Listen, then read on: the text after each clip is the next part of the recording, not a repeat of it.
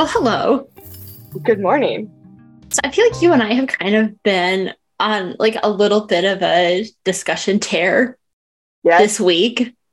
yes. We did not record when we normally record Mm-mm. because we had a lot of stuff to say about things that are going on in our personal lives. Yeah, And we were well on track to make that happen again today on our re-recording. yeah. That's how it It's goes down sometimes. right.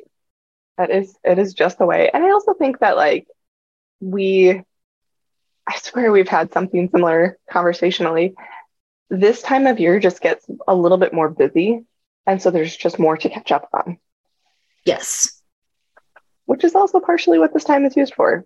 Not as much as it used to be, but still like we do a quick catch up and there's a Yeah, lot to catch up on. there is.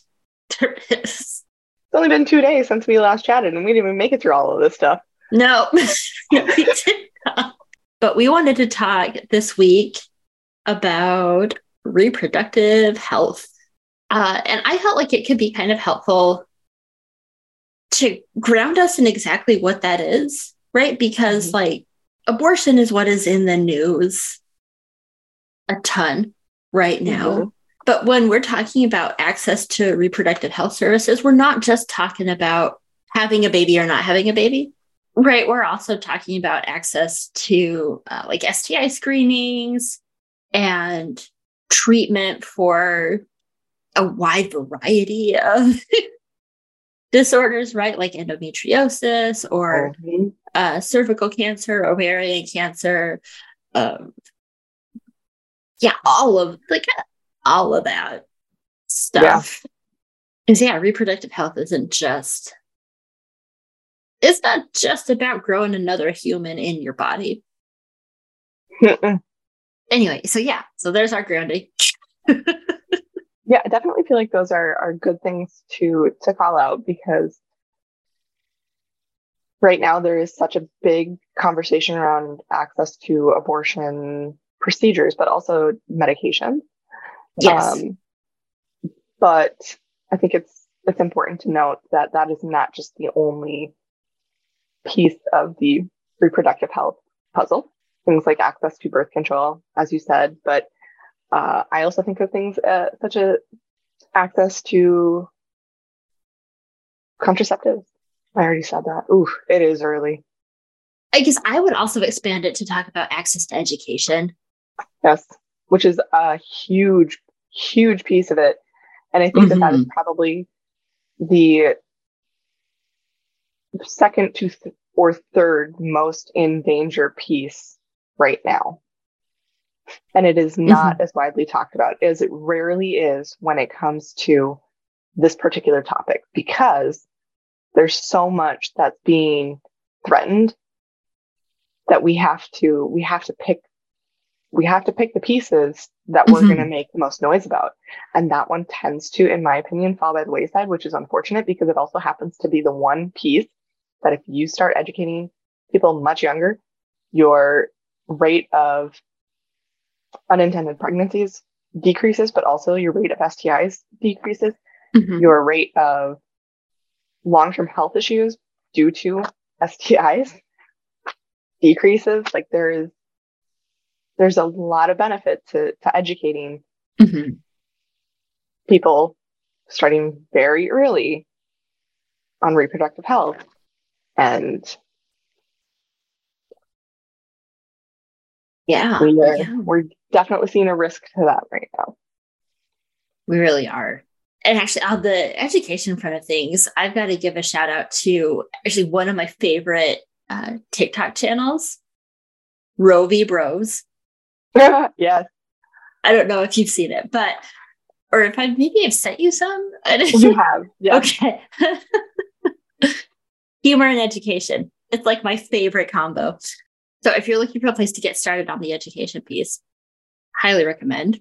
And now, before we started recording, we were talking, you and I were talking a little bit about racism Hmm.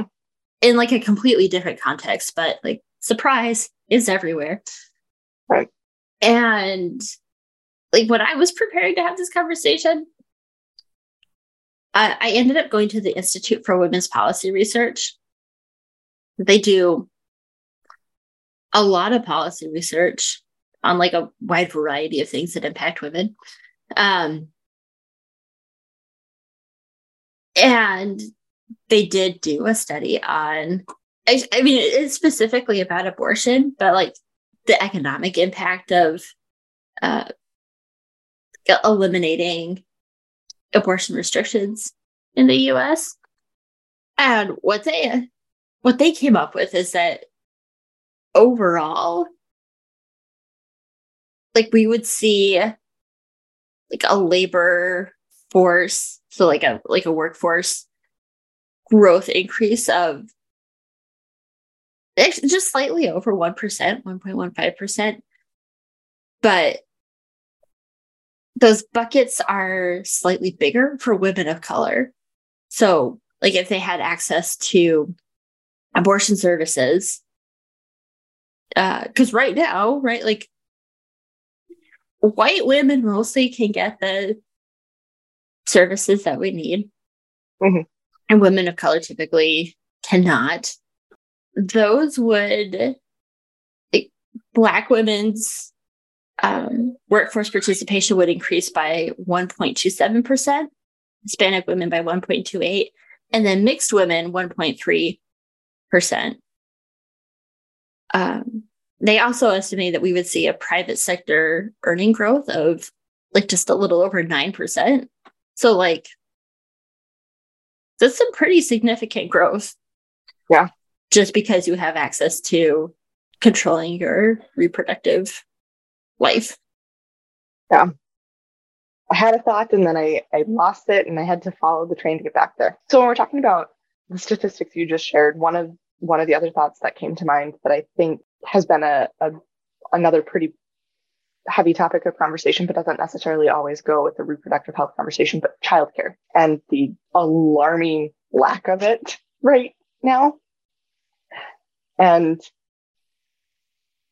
we so desperately need childcare, like adequate childcare and affordable, adequate childcare at that, because I do not have a child, but I have heard that it is very expensive. It really is. And then, right, because this is the world that I live in, if you have a child with special needs, oh boy. I've been getting a lot of targeted ads on Facebook recently about like an organization that's advocating for higher pay for childcare workers. And that's a whole other thing too, because yes, I agree. Right, like people who are providing childcare should get paid more. But the vibe of the campaign is very much that like families should be willing to pay more. And that's what I don't like, right? That there's and I don't actually remember the name of the organization, but even if I get it, I wouldn't name them. But right, the vibe is very much pitting people who need childcare services against the people that are providing them. When frankly, we live in one of the wealthiest countries in the world. Other countries have figured out how to pay, how to make sure that childcare workers are getting a living wage without the people that have the kids like choosing between paying for their housing and paying for daycare. And I think that we could probably figure that out too. We wouldn't even need to reinvent the wheel. We could just copy somebody else. Right. But, tax is bad and blah, blah, blah, whatever. Which we also did an episode on paying taxes. So we did. Yeah, it's hardly surprising to me that people don't want to have kids. Well, so I feel like maybe this episode has been a little bit of a downer, but to close us out, there are things that you could do. And I think it's fair to say that we would encourage you to reach out to your legislators, reach out to your congresspeople to make sure that they know that the people who elected them are in favor of access to pretty much everything that a person might need to take care of their reproductive health, and really in access to education and products and healthcare, kind of whatever that looks like for you. Mm-hmm. Look at us moving in the right direction. Because apparently we just need a butt ton of laws to get the government to actually just leave our bodies alone. The irony. Right. I mean, we had a pretty big one in place that they were just like, well, okay, we're done with that now. Mm-hmm. So. Yeah. We could do a whole rant Mm-hmm. on that, and now the subsequent mifepristone conversation that's rolling through the courts right now.